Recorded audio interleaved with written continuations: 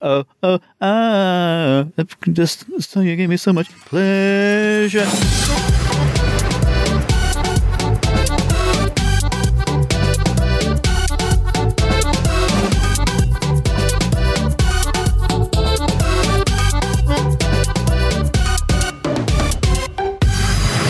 In another of our biggest weeks, Scott kept Kylie.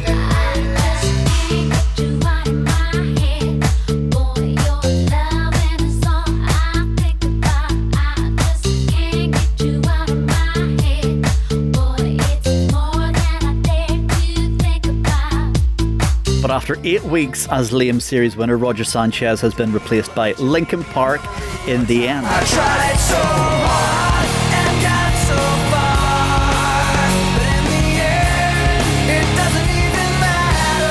I had to fall to lose it all, but in the end, it doesn't even matter. Welcome to the Naughtiest Naughty podcast. Liam and Scott here going through every single top 10 single of the Naughties decade on the quest to find what is the best pop song of the decade. We're checking loads of different things. We're looking at production value, we're looking at lyrics, we're looking at songwriting, we're looking at social impact, we're looking at relevance, loads of different bits and pieces, and our brains are just evolving as we go, pretty much. Liam, how are you thinking about your big emotional change to Linkin Park? Yeah, I have no regrets whatsoever. It was a very easy choice, and I think I've been validated by the fact that so many others have done the same thing this week, as we'll get to shortly. With no regrets in sight, do you think that Dappy could win in the future? Is that a decade's track? No regrets? Is that beyond? When I look in the mirror. I think we do get a bit of end-ups at some point, yeah. I don't think they'll be reclaiming the crown off Linkin Park or anybody, to be fair. Although I did see them live in concert, which was quite an experience. How about you, though? Because you didn't choose Linkin Park despite some, a bit of back and forth. How do you feel? Do you feel that you've made the right choice by not taking them on? I do clearly think that it's definitely the second one to Kylie, so I feel like the top two is definitely right. I don't think the change is... I'm kind of all right with it because I kind of still think about the social impact. I think that's Linkin Park. It's amazing. It is so good. It's such a big song. Yeah. I still don't think it's reached as many people as it deserves to reach, and Kylie did.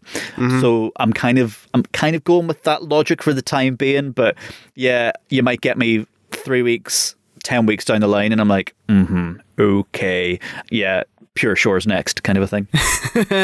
Well, I'm sure we'll find out. A thing to note is that on our Twitter page this week, I got a notification saying it's 1 year since you made your account. And I thought, well, it must be about 1 year since we recorded the first episodes. And it was. Ooh. So I think it's Thursday. So yesterday, as this goes out, was the 1 year anniversary of us recording those first 3 episodes.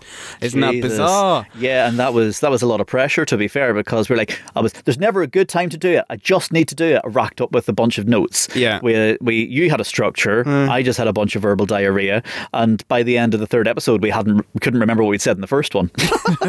No, it was the first episodes are quite rough, but I think it's come a long way since then, and I'm really proud of what we've achieved over the years. So I'm very proud of you. I think you've done amazingly well done. You too. Thank you. I know it's not been easy to organise getting stuff done because you've got a child and a family, and I've just got not much really. But yeah, we've made it work, and I think hopefully people enjoy it, and it's going to keep growing because it's grown quite nicely. So over the last year, I'm really chuffed with it. Yeah, great. Let's get to last week's tracks then. We always look for your thoughts. You can email them, you can tweet them, Facebook them, Instagram them, whatever you like. Just get them into us, basically. Pick a disc. He said, oof. Tough week. Very tough week. And I totally agree. It was a really, really difficult week. I think we could coin a new phrase here. Any other week. It's those tracks like The Ones, it's those tracks like Britney that in any other week, they'd be a winner. But with Linkin Park in the way, it's one of those where it's not going to happen. So yeah, last week was one of those any other week sort of weeks where so many different things could have very easily won. Mark from Glasgow says, it's The Ones for me with Flawless, it's timeless, and Britney is a close second. Hashtag Canna Kitty. Canna Kitty. Canna Kitty. Canna Kitty.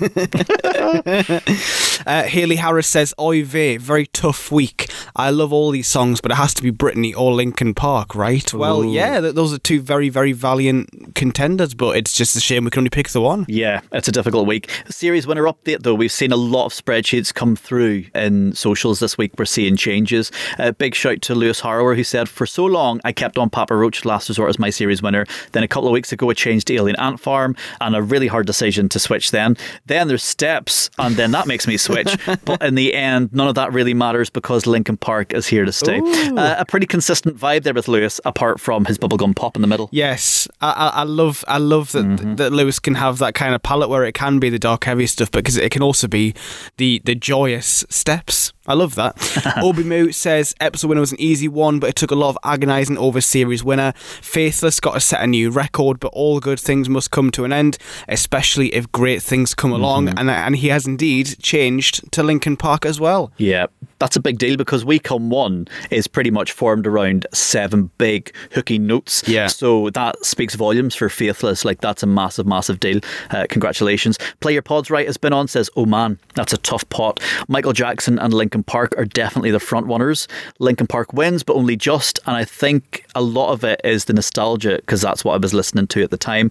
Even more so, Gorillaz are now dethroned. In the end, has the crown. I think a lot of people have changed because of Linkin Park here. Yeah, I think it's really thrown a cat among the pigeons. And he says there about nostalgia. I think it supersedes nostalgia. I think there is nostalgia there, but I think the track speaks for itself. Yeah. And I think even if you're like me and have no real... Well, I've got a bit of nostalgia for it, but there'll be people like me who've got even less memory of this time than I do, who'll still have chosen this because it's such a heavy, hard-hitting song. It's just beautiful, yeah. Yeah, well, I feel like I've had that track twice. I had it at the time as the 17-year-old Scott who was just out on the sesh, enjoying it and moshing around, not really thinking about where it came from, because I'm music before lyrics. And then all of a sudden, when Chester's taken his own life, I get it again as a completely different experience with absolutely no changes. I hear it completely differently. So wow. What we're going to do then is get on to today's episode, and in the age of the COVID pandemic, we explore the Rapture with Io and Nadia Ali,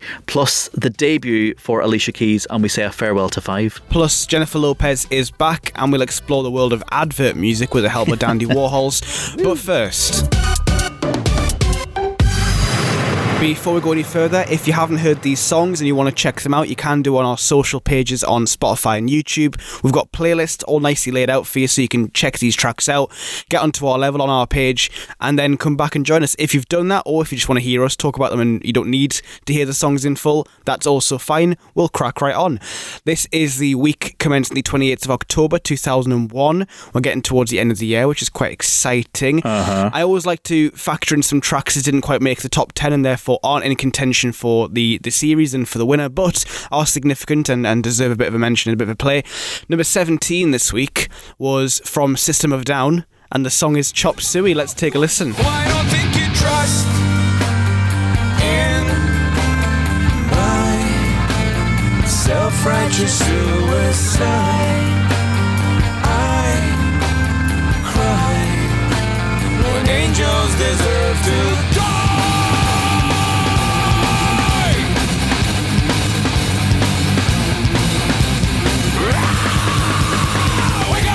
Such a great track. Didn't perform as well as you might expect. I thought it might have squeezed in the top 10. There is reasons for it though. I mean, the song is very aggressive and violent. It's called, well, it was going to be called Suicide. They had to change it, so they just chopped the word suicide, hence Chop Suey. It's clever, see? The album Toxicity was actually number 1 this week in the album charts, but the song didn't perform as well. It was on the list of songs that were deemed inappropriate following 9/11 because it's about suicide and death. And in America, it also didn't perform that great either. It was number 76 in the Hot 100. It became their lowest performing track to date. But I think it's the one that stood the test of time from as far as I'm concerned. It's the System of a Down track that I remember the most and know the most. And I've listened to it quite a lot this week because it's just a big tune. It makes me thrash around, but again, it has those Linkin Park sad bits too. Yeah, it does. Let's get into the singles of the week. Number 1, 2 and 3. There's no new entries there. The first one we get to is number 4, and it is the double A side, and it's the farewell, as Scott mentioned earlier, to a boy band from Britain who, I think are legendary. I think have given us some real bangers over the years, and can they go out with their heads held high? Well, we'll find out. This is the first side. It's called Closer to Me. You know that it's true. Every time I see your face, I miss you, baby. I wanna let you know you're driving me crazy. I'd do anything I don't think you understand what you're doing to me. That is true. Every now and then I wanna call you baby. I say that you'll come back to me later.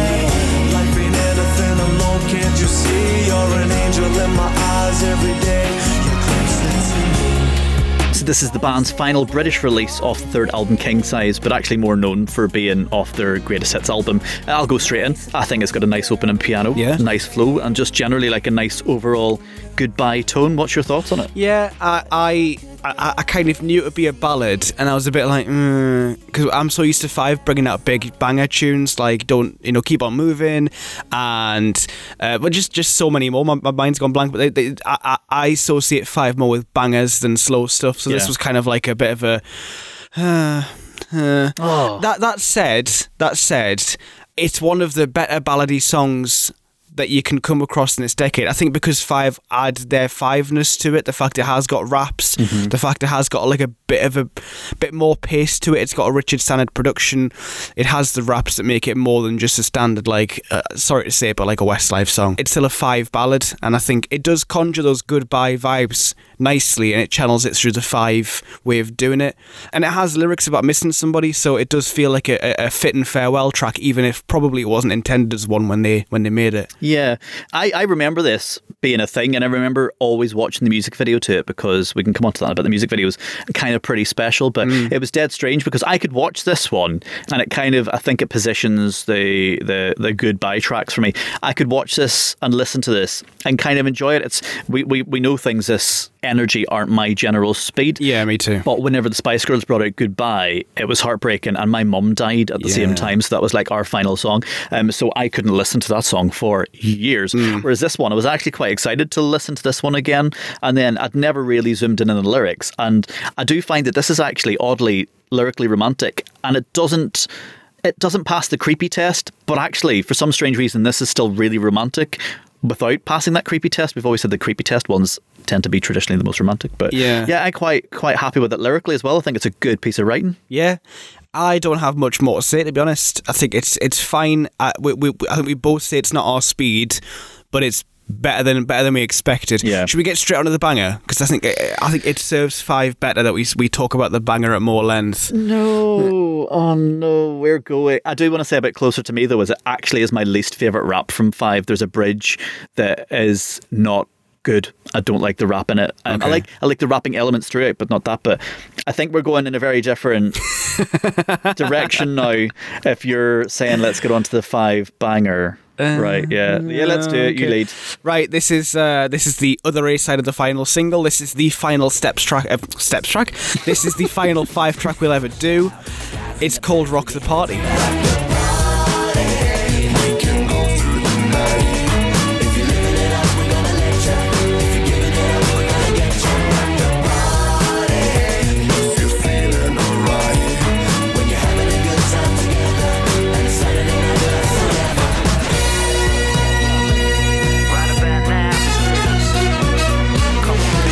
This samples the Grease theme tune from Frankie Valli. Yeah. I was pretty surprised when this started, and then a few seconds later, pretty surprised at how disgusted it was that it even existed. Yeah. You love it. Do you love it? I'd go as far as saying, yeah, I kind of do, yeah. Oh, no.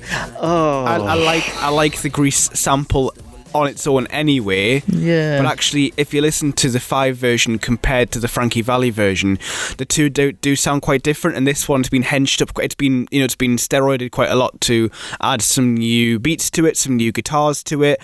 It's got raps in it, which I mean, back in the 70s would be kind of unfathomable. It's got auto-tune. It's a bit Backstreet Boys in sound. I have no problems, and I'd go as far as saying that I really like it. What's your beef? The sample doesn't match the song for me. I think the Grease theme tune is way... For so many people, it is positioned as being a theatre song and very much performing arts.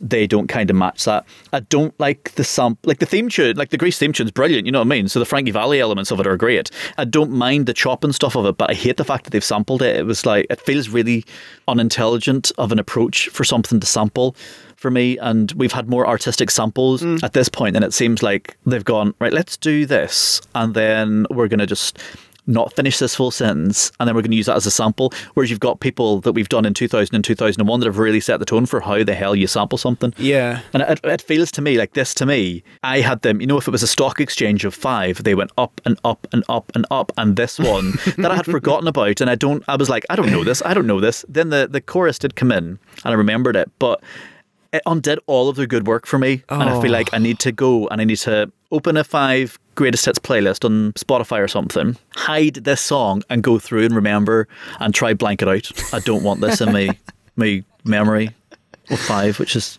a bit... I don't know. The chorus does, where they say rock the party as well, this is the thing. Rock the party sounds too much like the tone of Backstreet Boys whenever they sing everybody.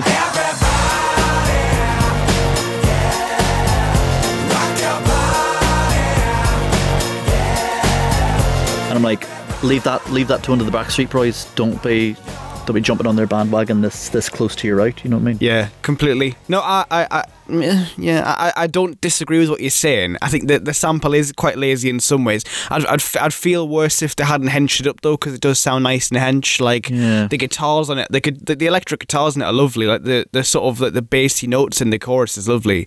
Yeah, it's not a classic from 5. I don't think it does. I don't think it undercuts any of the work they've done before this. And I think because it's like a greatest hits track, and because it's like the final one that's the other side of the double A side, it's kind of largely going to be ignored. No, I'm very much fine with it, and I think they've brought the 5 production elements that we know and love, and it's a nice way of kind of closing it out. Yeah. There's those synthesized beats, there's a scratch and filtering, the kind of auto-tuned vocals, I guess you would say, and I like the heavy guitars, as I say.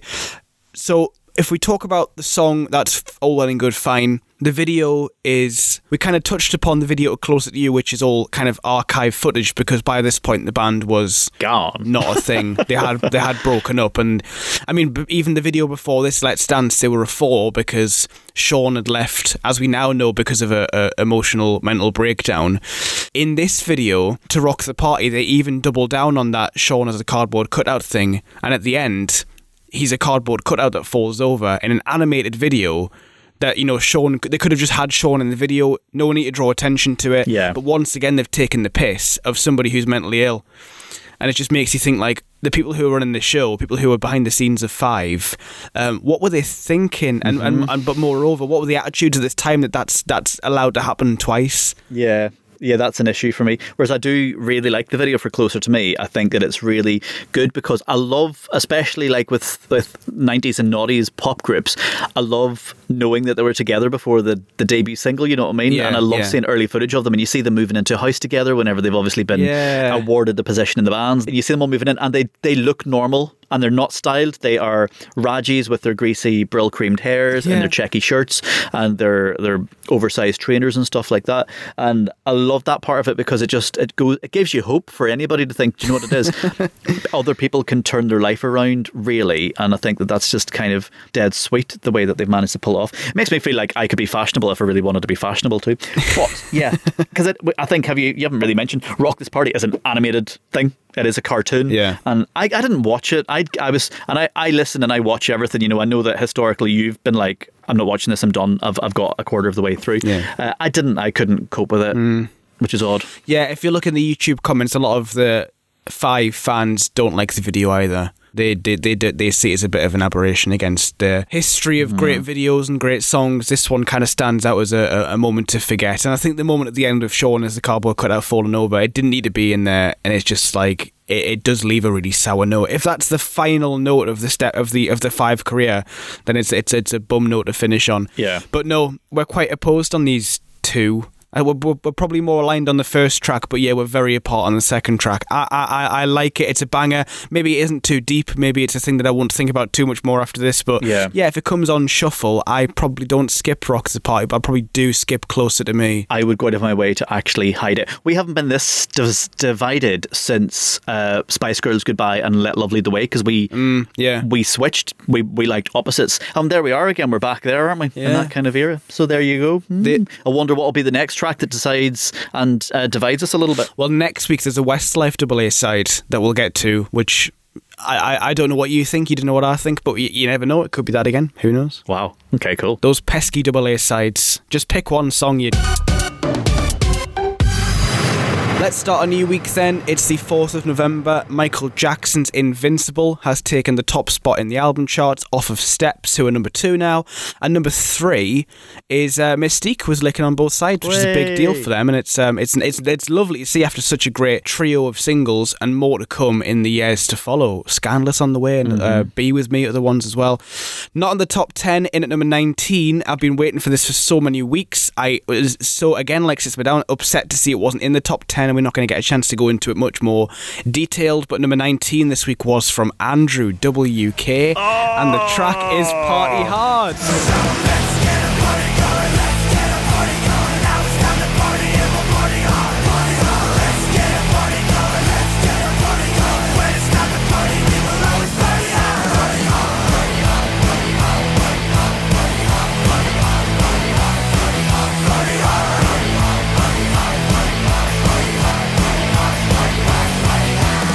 That is such a tune. This is class. It's a track that my dad's handed down to me. He would play it on his iPod quite a lot when I would be at his house, and I really thank him for that one because it is such a big tune, and it had to get mentioned somewhere. So thank you, Andrew, for helping us to party hard. I remember with that one, one of my mates does a rock show, but he only knows me as dance music. And has no idea that I know pop music as well, but knew me as dance. And then a message him one day, he said, "Any requests? I'll just play them." And I went, "I want Andrew WK Party Hard." And he was like, "Oh my God, how the hell do you know that song?" I was like, "I know some shit, you know." Yeah. And he played it for me and it was great. But I think I got so many extra cool points because, you know, sometimes rock people don't, and in that era kind of did not value dance music. Some people just never liked anything computerized and didn't see it as a skill. Yeah. And I think then we got a bit of open mind, which was quite nice. Yeah. For a track that is kind of more known for its rocky parts, the bit I love the most is that bit of piano, just the blink, blink, blink, blink. Class.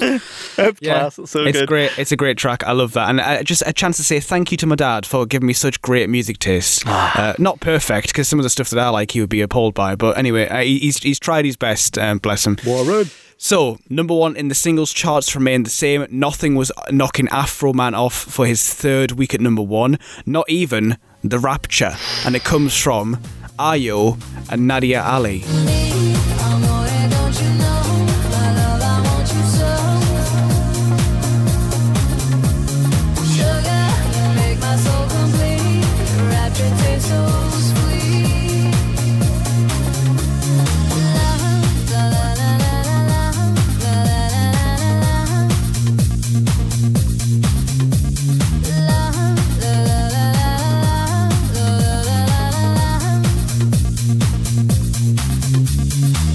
So this is the debut single of the debut album Poetica, and that didn't actually come until 2005, randomly enough. Yeah. So Ayo is actually Nadia Ali and Marcus Moser, but they still put the featuring on of Nadia Ali to kind of draw some extra attention to her. Yeah. And it was a interesting story of how they met, because she was working at Versace in New York and got introduced to him by somebody working there, and then pretty much the rest is history.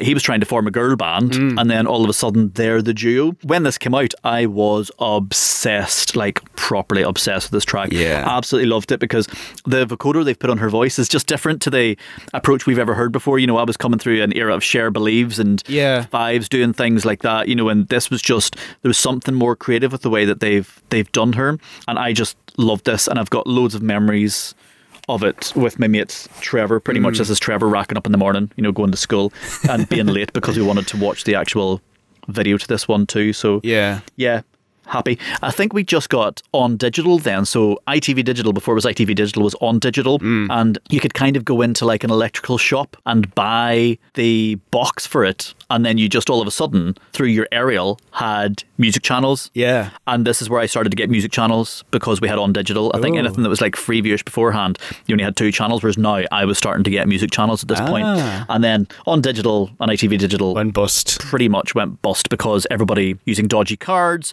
and luckily I had a brother that lived in Belfast and could get hands on these dodgy cards. But yeah, I loved this track. What do you think? I am with you. I think I fancy this song. Like, not just like it or love it. I think I'm actually kind of like romantically attracted to it. It's that good. It does just put you under a spell. It is hypnotic.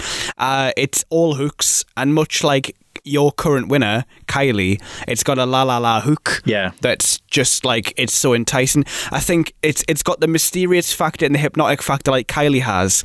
Lyrically, it's only a little bit more complicated.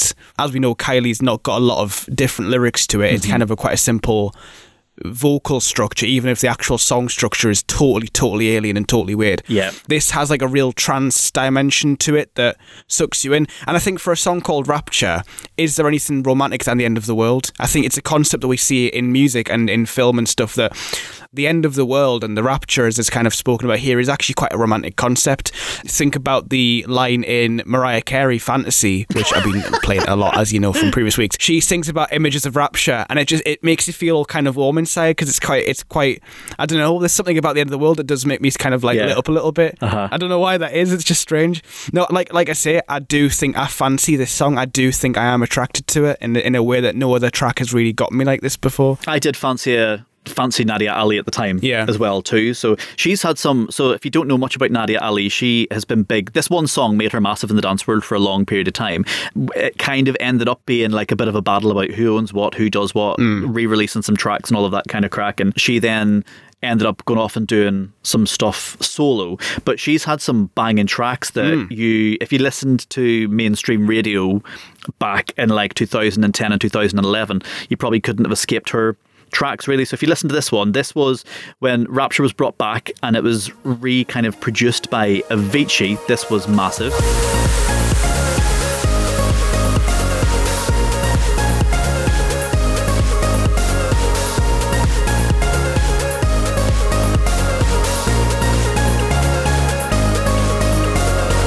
So good. And then in 2011 as well, she had this massive track which was like Nadia Ali, Star Killers, Alex Kenji and Alesso remixed that to bring it to the mainstream, and it sounded like this.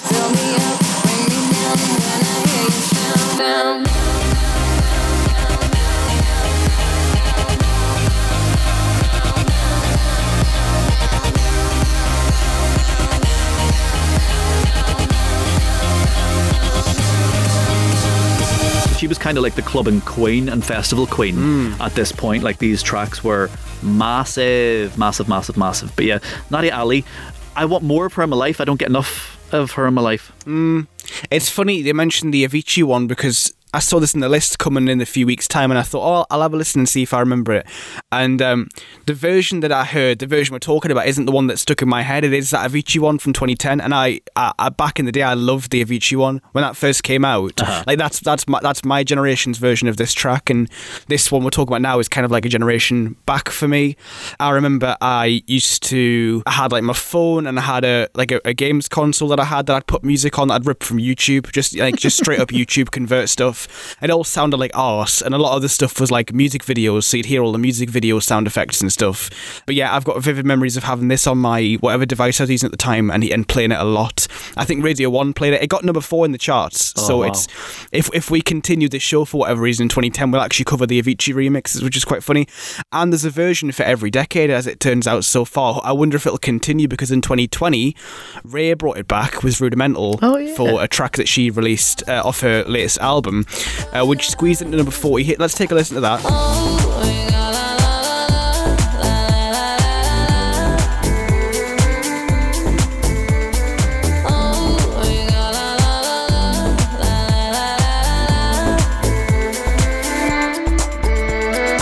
I love Ray so much, and I love that she's brought this back. I think her sound has developed so much over the last few years, because it was kind of R&B music and rap music. Now it's kind of transformed into pop music, and it's now dance music as well. Yeah, this is great. And I think that the nature of the song being what it is the kind of thing that is timeless and can have different iterations per decade. And I wonder if by like 2100 in 80 years time we'll still be getting this track over and over again. I think there's a magic about it. There really is a magic about it. I agree. So that was number 2. We also got a new number 3 this week from a brand new name as well. It's kind of amazing to think that this is a brand new name, because it feels like this person's been around for like forever. Just because of the quality of the stuff that she's brought out, she just seems a bit timeless herself. This is the debut of Alicia Keys, and the song is called Fallin.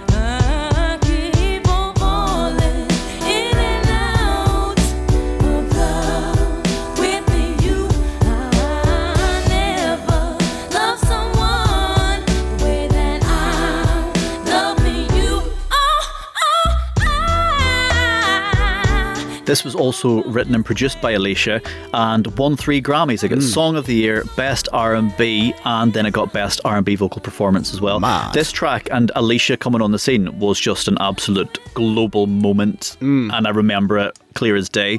This song documents the ins and outs of a relationship. Sometimes you love each other, and then other times you can't necessarily stand each other, but it's part and parcel of being in a relationship for a duration of time. But I think we need to listen to the opener, right? Because this has just got an amazing opener. Listen to this. I keep on falling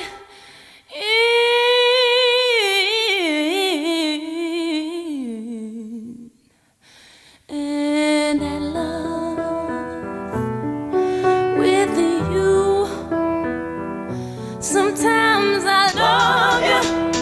Like, again, we're back to this stuff not being my vibe, but I was always completely pulled in by Alicia Keys. That's how you know she's good, because she pulls in people that just aren't her target audience, and she sucked everybody in with this. Like, really sucked people in. Yeah, big deal. I mean, she's been writing this for 3 years since she was a teenager.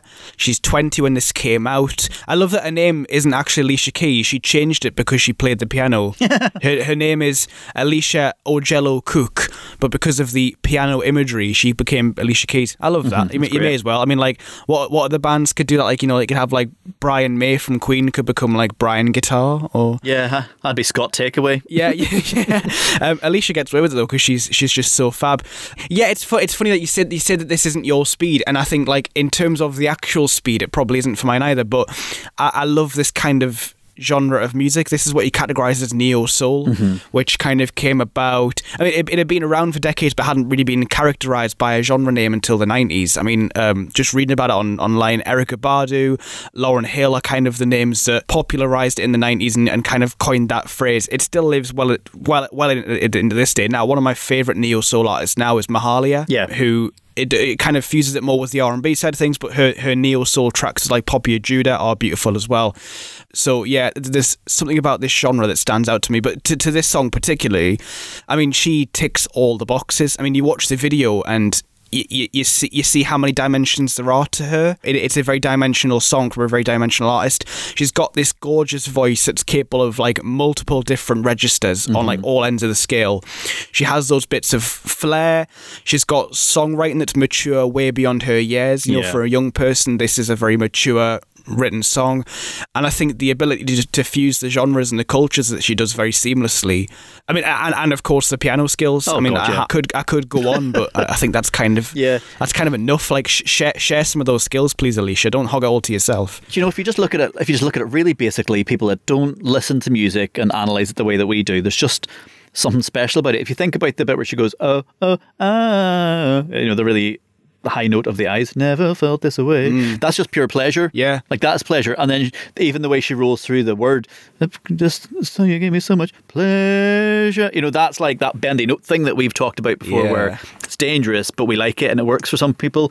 And it totally works for her. I love the way the song grows, because you've got like, you don't know, it's all about Alicia, but when you like zoom in a bit more, you start to hear these really subtle strings just plinking and plonking away in the background, which are just spot on for me. And then just when you think, you know, she's completely smashed it, it can't get any better, a big massive choir piles into the background, and you're just like, yeah, this is good. And I hate the fact that I'm sitting analysing it and really saying that it's brilliant, because for me, when I saw Rapture coming, I was like, oh, Rapture is brilliant, it's the best thing ever. And then I hate the fact this is like, I've got to be rational, and this is major competition with everything right now. Yeah. You know? Major competition with Kylie, or just with Io and... I don't. Oh, do you know what? I don't know, actually. I think if we're looking at it from the point of view of like of the criteria we listed at the start of the show of like social impact and production value and that kind of thing, this was a Billboard #1. Yeah, and at the end of the entire year, it was the second biggest song of the year in America. #3 here, one of the biggest tracks of the entire decade, a debut single. Yeah, it's a triple Grammy winner. The social impact of this is huge as well, because I think it inspired a lot of other artists that came out of the woodwork from this point. Alicia went on to have a really big career that still exists now and is still just as big, arguably now, as it was back then. I think in terms of significance, this is probably up there with Kylie in a different way.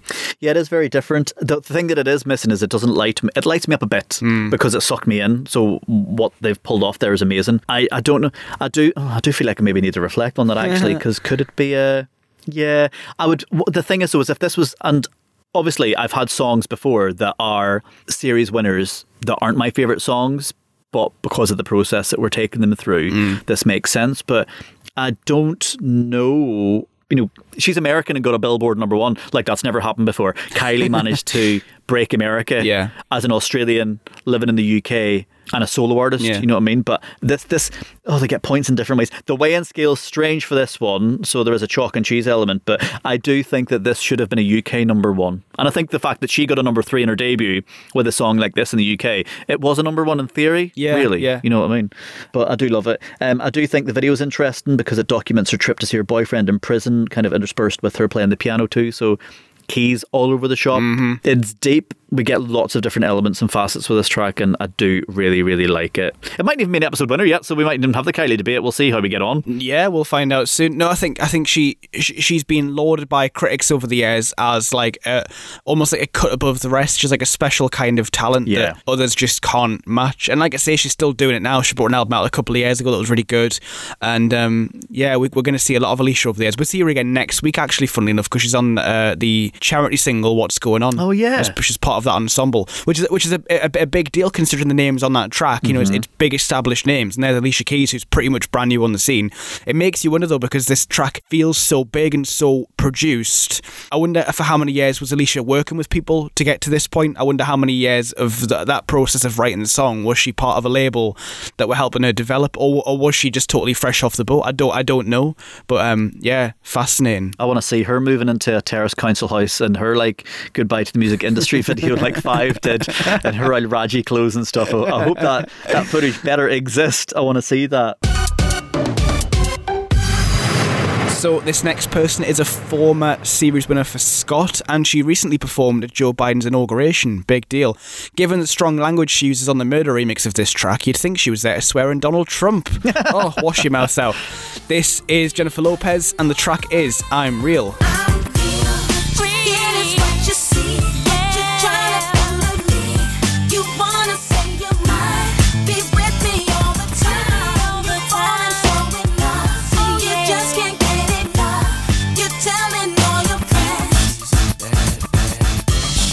This was recorded for the second album, J-Lo. We get into J-Lo confusing territory with this one because of the fact there's another I'm Real, like Liam said, the Murder remix, which is pretty much just completely a different song. So they needed to be putting J-Lo out into different kind of radio spheres. This song didn't fit where she could also make money. So the Murder remix was brought along by teaming her up with Ja Rule. The way you walk, the way you move, the way you talk, the way you stare, the way you look, your style, your hair, the way you smile, the way you smell, it drives me wild. And I can't go on without you. And the thing it has in common with this song is the fact that it's called and has the words I'm Real. That's about it at this point. But this one has Christine Milian production vibes in it for me, and I've got it down as, believe it or not, we're this deep into the podcast this week. This is my first intro juice. Yeah, I guess so. Yeah. Isn't that weird? I guess a lot of that comes from the sample, which is Firecracker by Yellow Magic Orchestra. Let's take a listen.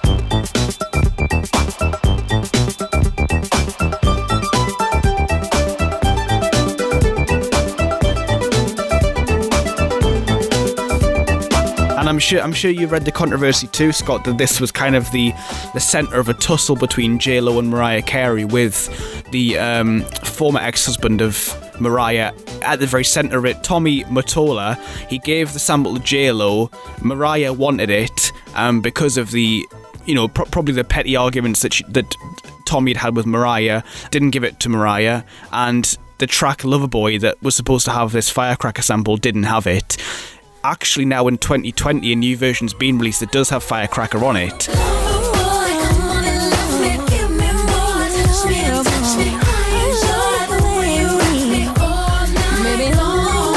But yeah, there's a bit of beef there. The producer of the Murder remix, Irv Gotti, he claims that Tommy Mottola, who was the person who gave J-Lo the sample, he just told the team to make a song exactly like Mariah Carey's "If We" from Glitter. Oh no! So that's really, really petty, isn't it? That's really, really petty. That's it's impressive levels of pettiness. I kind of rate it, but also I'm kind of disgusted by it too. I'm glad that these years later, Mariah's had a chance to vindicate herself and actually put the track out the way she intended it to be released. Fuck you, Tommy. I didn't read any of that, so you've totally educated me. I love how much of like a Mariah fanboy you're becoming from this podcast. This is absolutely amazing. Pretty much. Have we ever seen J-Lo and Mariah together? I can't imagine it. No. I wonder if there... I don't think we have. Is this like a secret beef, or is it a public beef that we just don't know about? Is there a secret beef here? Maybe I don't. But it's two big divas, two big voices, so you could imagine if they were in the same room, there might be some kind of sparks in some way. Either like, oh my god, I love you so much, or just kind of like, get out of my way, bitch. I don't know. Yeah. I'd like to hope it's nice, but yeah. I do feel like they're in different leagues in vocals. I think obviously Mariah's the Alicia Keys, J-Lo's the Kylie, but they're global superstars, so that's the camp that they're kind of in. So I don't think for a second Mariah kind of will be thinking, if we compare with J-Lo, I don't think she'd be necessarily that happy at this point. But I just remember, like, I was obsessed with this in many respects. We had J-Lo dressed in leathers on bikes, wind machines, breakdowns where she dances, and so you've just told us all of this like background scandal. At this point in my life, I remember the scandal being is the guy, the choreographer, I think his name's Chris Judd, I'm just making this up the top of my head. Chris Judd was the bald guy that was her dancer who used to be on her side in all of the music videos, and I think she might have even married him. But there was the J-Lo's going out with her choreographer, and that was the drama for me at the time. Is that's what I would have seen on like them MTV programs. And now that I've got like a bit of MTV, the MTV programs would have been all about the fact J-Lo's with her choreographer. So I started to get that trash chucked down my throat at this point, and I recognise his face only in our music videos. If you walk past me in the street, I wouldn't know him, but in the music videos I'm like, there he is, that's him.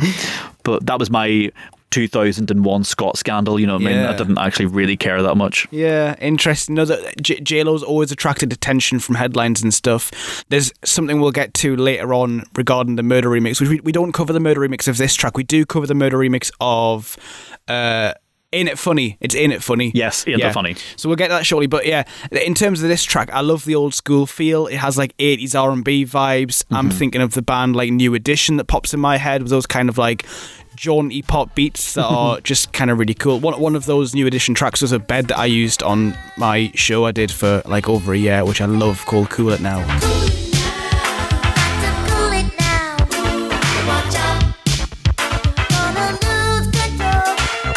Which is just a great track.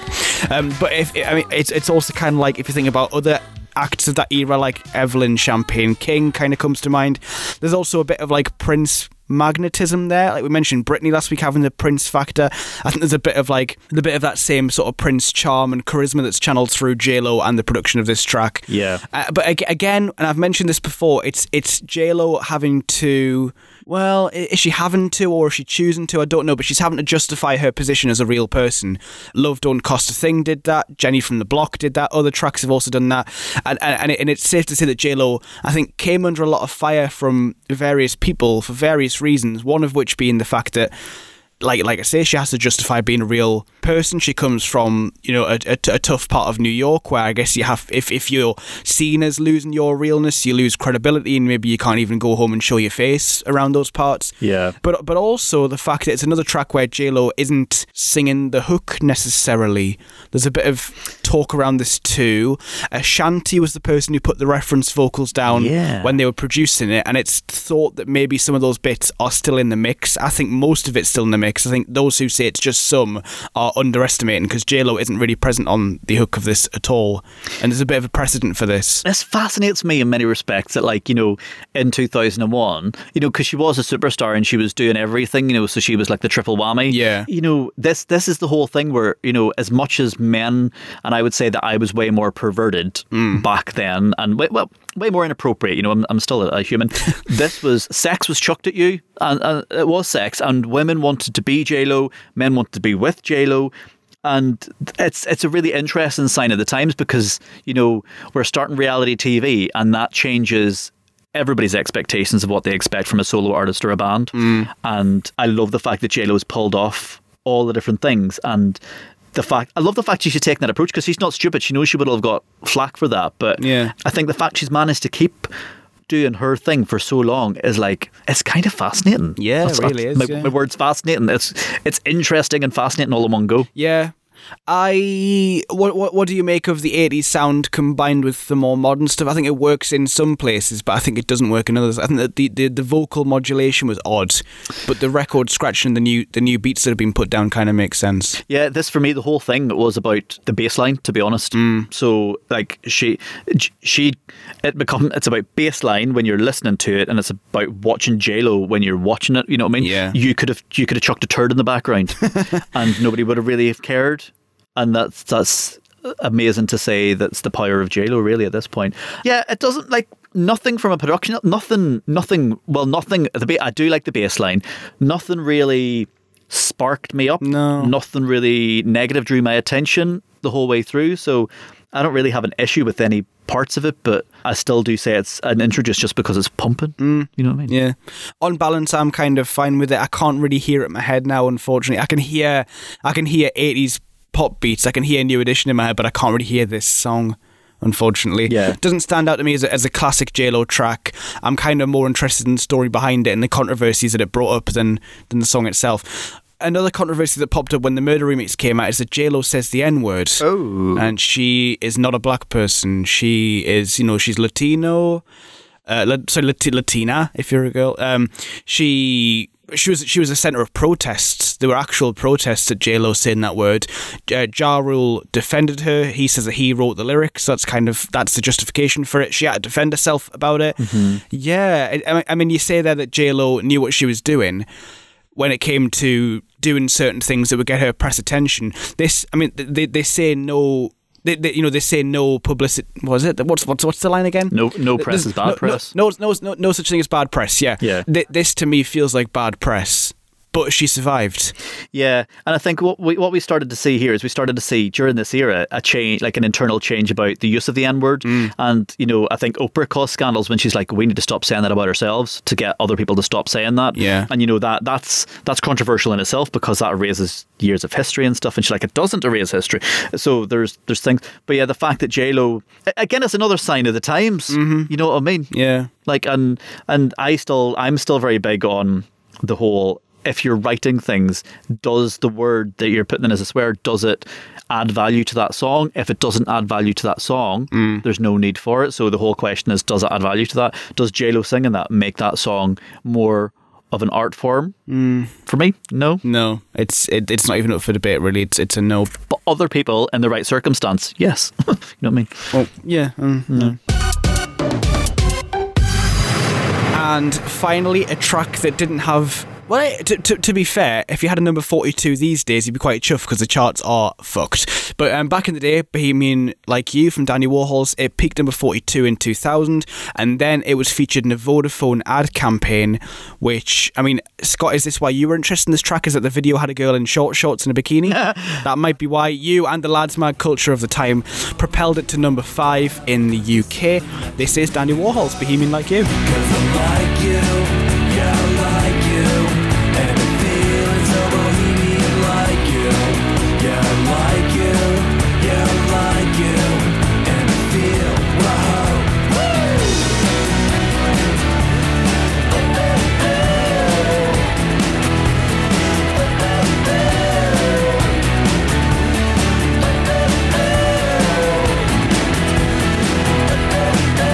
Weirdly enough, in this era, I worked in a mobile phone shop as well as a supermarket. So this was probably really relevant to my life. Yeah. But this was the second single from their third studio album, 13 Tales from Urban Bohemia. And like Liam said, you got off to quite a few false starts, but this had, you're saying short shorts. I remember the video being full of naked people blurred and it being banned from the TV. The video has naked people. The Vodafone ad campaign was... Okay. Yeah. I do remember it I remember that as the song from the Vodafone advert, and I remember that being the momentum that got it into the charts, you know what I mean? But I remember partying to this as well. Like this, for me, this looks like the original hipster stuff of the millennium, you know what I mean? Before hipsters then got pretentious hipster. Yeah. This was like the first thing. If you look at the style and stuff of it, now you can see how like Indie Boys came about really from the styling and stuff in this video and the attitudes and the it was pretty cool. But Yeah, I loved this song. I thought that was great. It just reminds me of being on the sesh. A couple of hooks in it. You go, woohoo, woo. Yeah. Band set up, yes, please, the way that they do it, really good.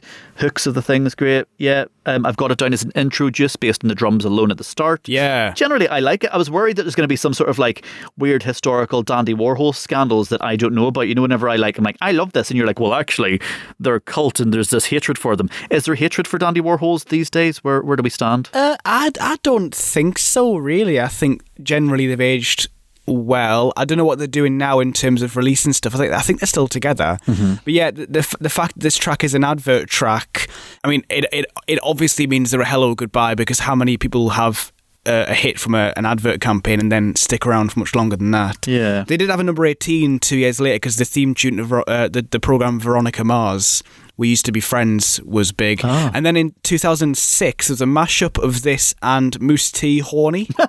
Oh, yeah, there was. Yeah, there was. They got to number 17. So, yeah, they've done bits and bobs.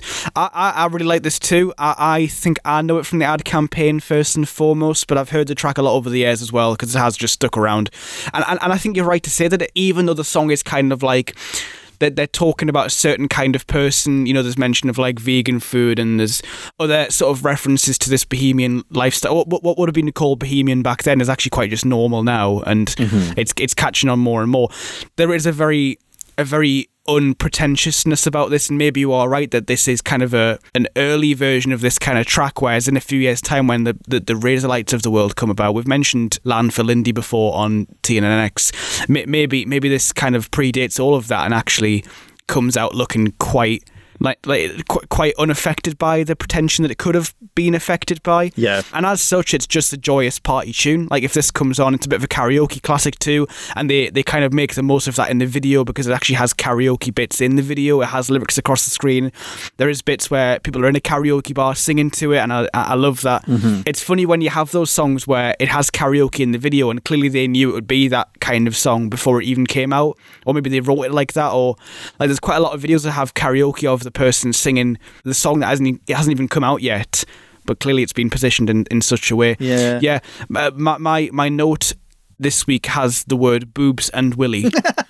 The video, in quite a childish way, has got boobs and willy, which, as you say, are uncensored in some videos, but there is versions that do have it uncensored, because I search for them. And what can I say? Is there uncensored versions? Yeah. If you go certain places, there is uncensored versions. 10 out of 10, certainly. And are they properly naked in that? Yeah. Are they properly... Like the Oh, I've gone giddy. the waiter in the restaurant, he's fully hanging dong. Yeah. That's shocking, because I remember thinking that it must have been like a Holly Valance kiss kind of a thing, because I thought it must have just been like some sort of skin coloured covering. Yeah. Because, and this is how far we've come with body hair and pubes, is that there didn't seem to be much in the way of like dark blur in the blurriness of it. So it was like, have these people been Ken dolls and Barbie dolls for their existence with no hair, or is there something actually on there? But if you're saying that there's actual schlong and all sorts in it, then dearie me, I'm not going to Google it. But I've got to be honest, I can't remember seeing the state of the pubes as to see whether there would be any kind of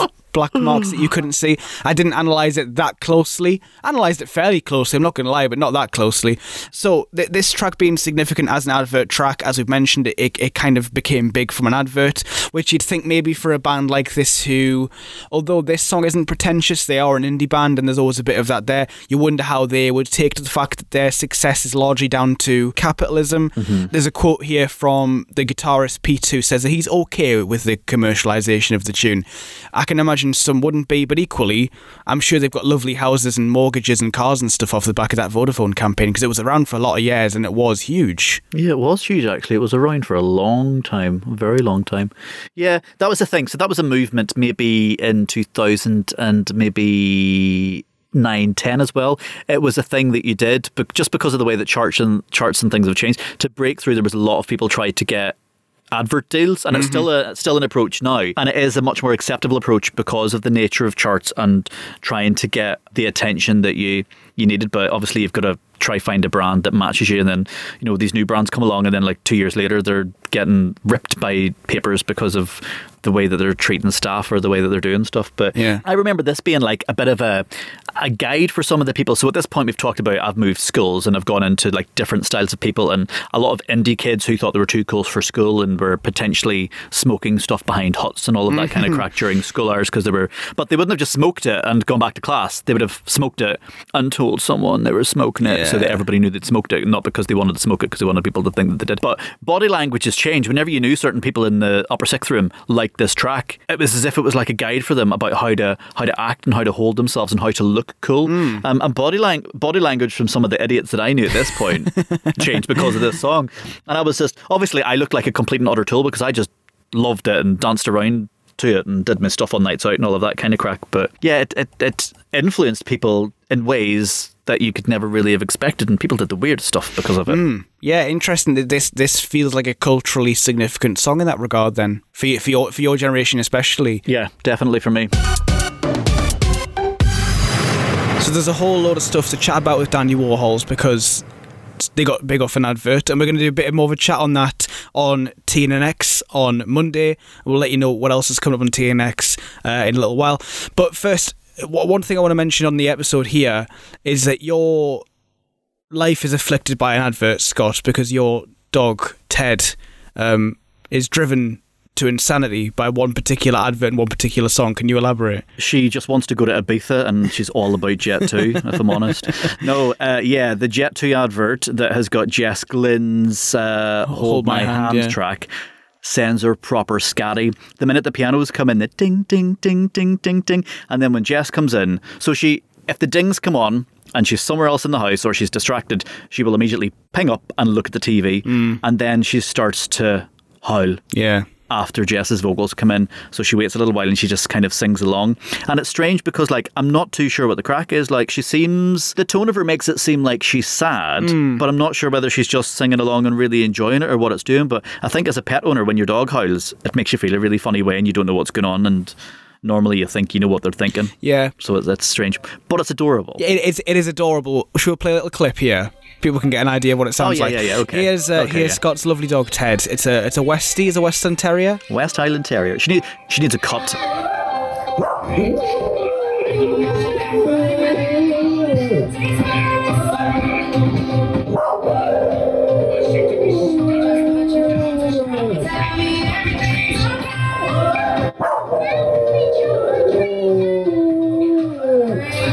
Yeah, it is adorable, but it must just be like Jess Glynne's voice with those high piano notes. It must be like a dog whistle. It must be the combination of high pitched sounds that just triggers her. I don't know. I swear I've tried different Jess Glynne songs to see if it's Jess Glynne or if it's the pianos and stuff. So I might have to try different things, or like if I try. If you can get the YouTube karaoke version that doesn't really sound exactly the same as the original instrumental, I might try that and try things with her and see what she does potentially. But yeah, bless her, she's lovely. This is the Naughtiest Naughty, traumatising and terrorising dogs for your entertainment. I'm just hoping she loves it. If you have any suggestions for songs that can send Scott's dog haywire, please send them in. Thank you. Okay, we're at that point, Scott. We're going to pick some winners. We've already got some clues from you as to where you're going to go because you've mentioned, 2 tracks by name as potential contenders. Oh, yeah. Where are you going to go? Oh, I don't know. Do you know? I don't. Right. Okay, I think I can do a final 4. And I want to put 4 in so that, if we do anything special with all of the nominees or whatever, at the end of the year they're in. 4th place, Jennifer Lopez, I'm Real.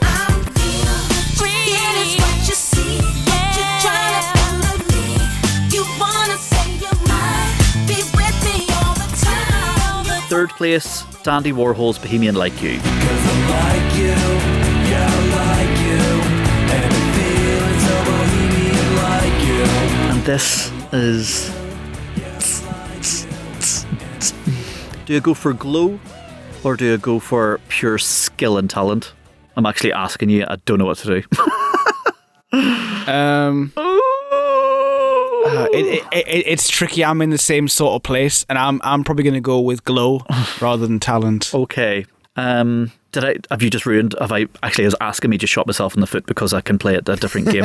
I do feel like I don't want to put her against Kylie, but I feel like my runner-up is going to be Iowa and Nadia Ali, Rapture.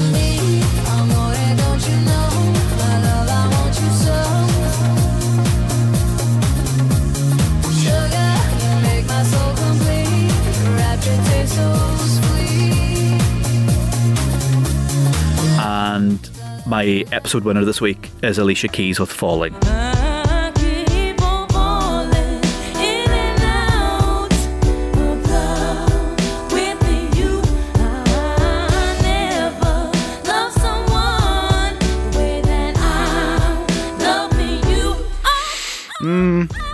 Have you just done that because you know what I'm going to do now? I don't want to say any more in case I influence you to flick. I don't know. I do think Rapture was, whenever I did the prep, yes. Then I got to Alicia Keys and I knew it was always a risk. And then when I started going through it, was like, fuck, this is good. Like, this is actually really, really good. And yeah, I don't know. I've fried my own brain now. There's smoke coming out my ears. Sorry. Let's just do you. I'll happily do me. So I... Okay,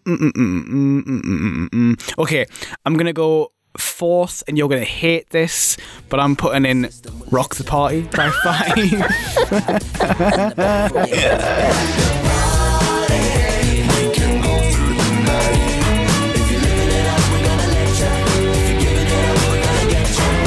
Jesus, Grease fans are raging right now. Well, I wonder how the Grease fans feel. Do let us know if you're a Grease fan and you're if you like it or you're horribly offended. Do let us know what you think. Third place. This is controversial. I know. I always go for more Glow.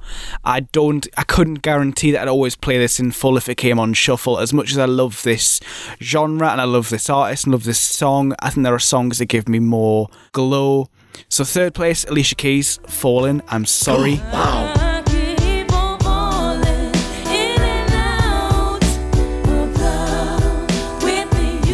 Ooh, okay. Second place, again, I'm going with Glow, going with Vibe. I am going for Dandy Warhol's Bohemian Like You.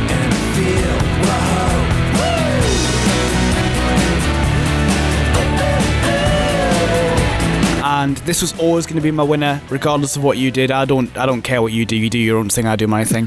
My winner is Ayo, Nadia Ali, Rapture.